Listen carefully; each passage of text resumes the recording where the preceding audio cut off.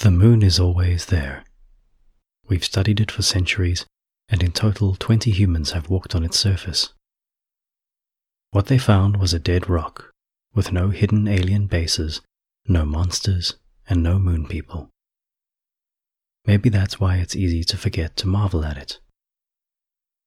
We forget to feel the appropriate awe about the idea that there is a giant ball of rock and dust, a quarter the size of the Earth itself, spinning around us all the time. The only other thing in our solar system that we have set foot on. Let's take a trip up there now, explore the Sea of Tranquility in a moon rover, and pay a visit to the lunar landing module of the Apollo 11 mission, the finish line of a space race nearly 10 years long. Sit back, relax, close your eyes, and visualize this. You're standing somewhere in the Sea of Tranquility. You can see it from Earth with a telescope or a camera with a good zoom lens. Look for the elongated blotch resembling 3 large beads strung together. You're standing near the periphery of the middle bead. In fact, you're standing on the edge of a crater, and you're not wearing a spacesuit. Don't worry, a spacesuit from Earth is loud, uncomfortable, and difficult to move in.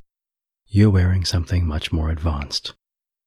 A see-through suit made out of an advanced polymer that feels like a warm onesie with a hoodie attached and a crystal clear glass faceplate that gives you a perfect view of the crater in front of you. Your suit lets you move normally and maintain the perfect, comfortable temperature as you soak in your surroundings. The first thing you notice about the moon is the contrast. The surface of the moon is bright.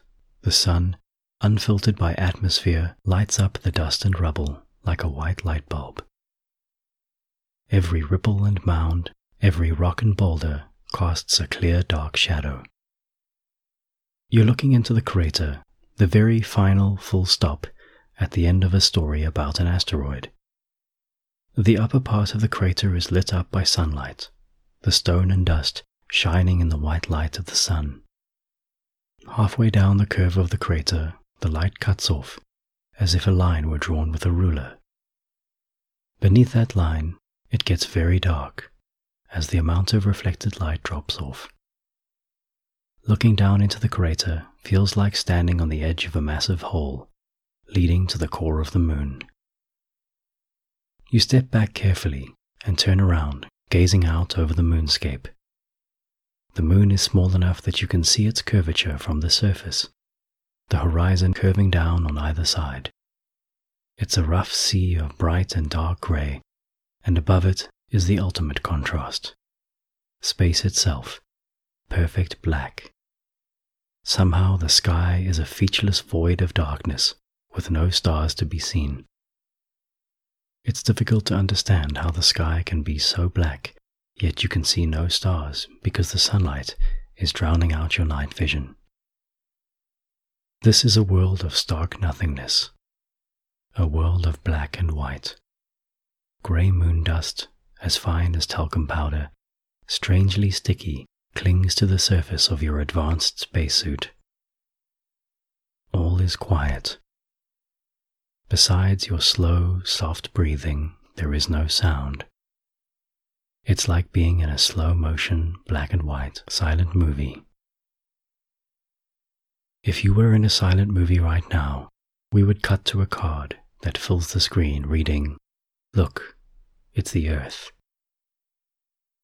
It hangs above the curved surface of the moon like a glowing blue bulb, streaked with swirls of white cloud, a marble, a capsule, a spaceship moving through nothingness at 220 kilometers per second, crewed by an entire world of life, a self-sustaining ecosystem powered by light that has been traveling for so long that every sip of water you drink has been in the belly of a dinosaur, standing at a watering hole in a jungle that is now oil.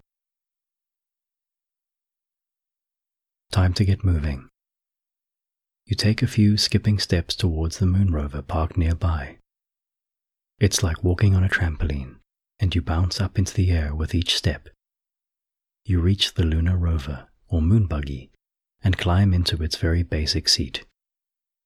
The buggy looks like someone took the top off a Volkswagen Beetle, leaving a white and stainless steel chassis with 4 large donut wheels.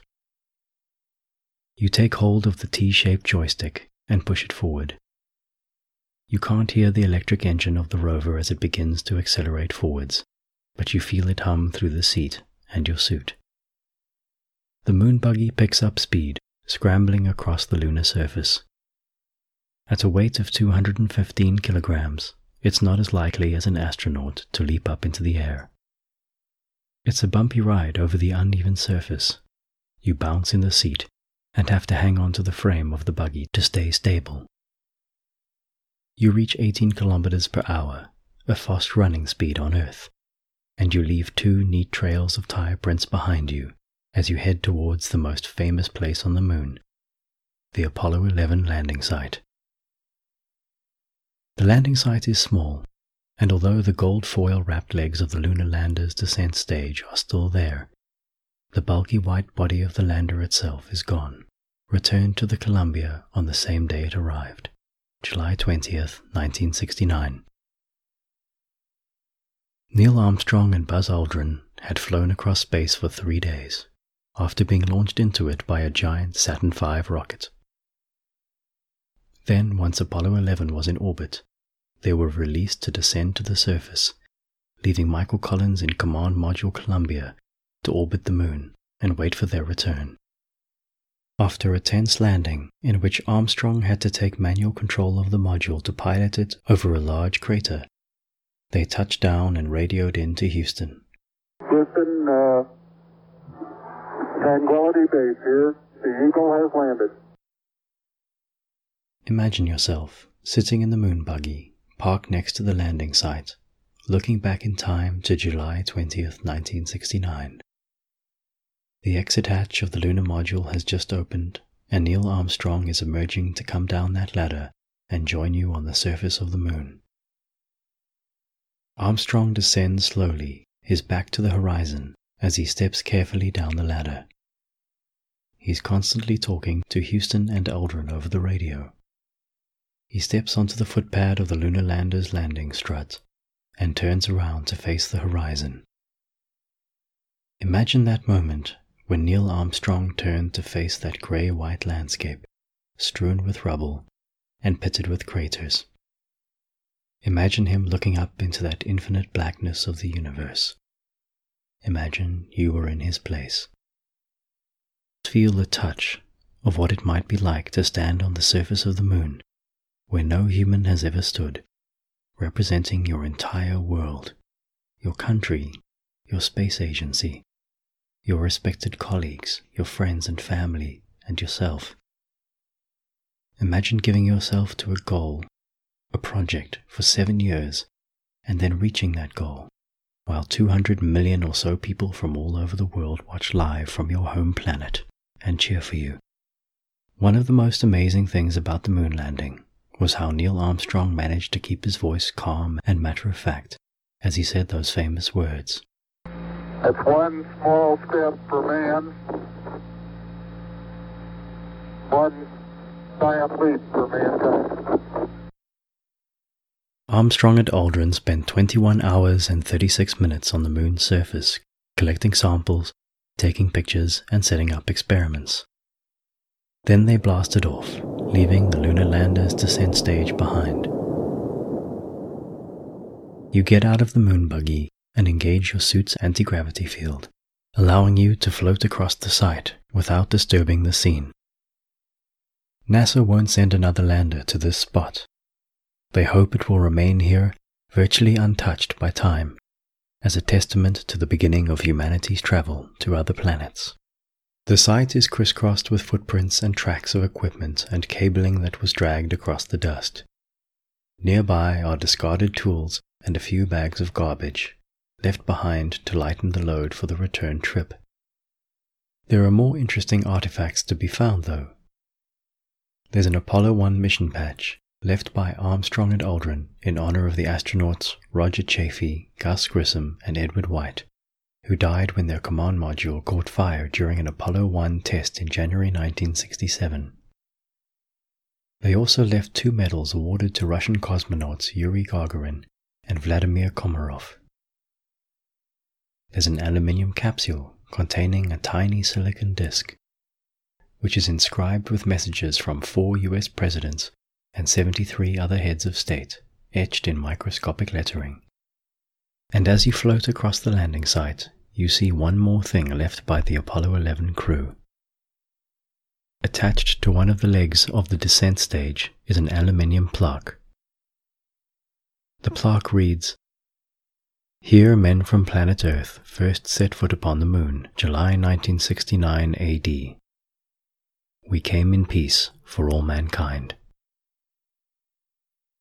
May we continue to explore our solar system in peace, and for the good of the entire crew of Starship Earth. The end. If you like this visualization, please subscribe to the Visualize This podcast, or our IGTV account, which is @visualize_this. If you really like the show and want to help me make more episodes, you can check out patreon.com/visualize_this and become a patron for as little as $1 a month. You'll also be able to vote on episode topics, suggest new ones, and even work with me to make a visualization you'd love to hear. Thanks for listening. Cheers. Ping.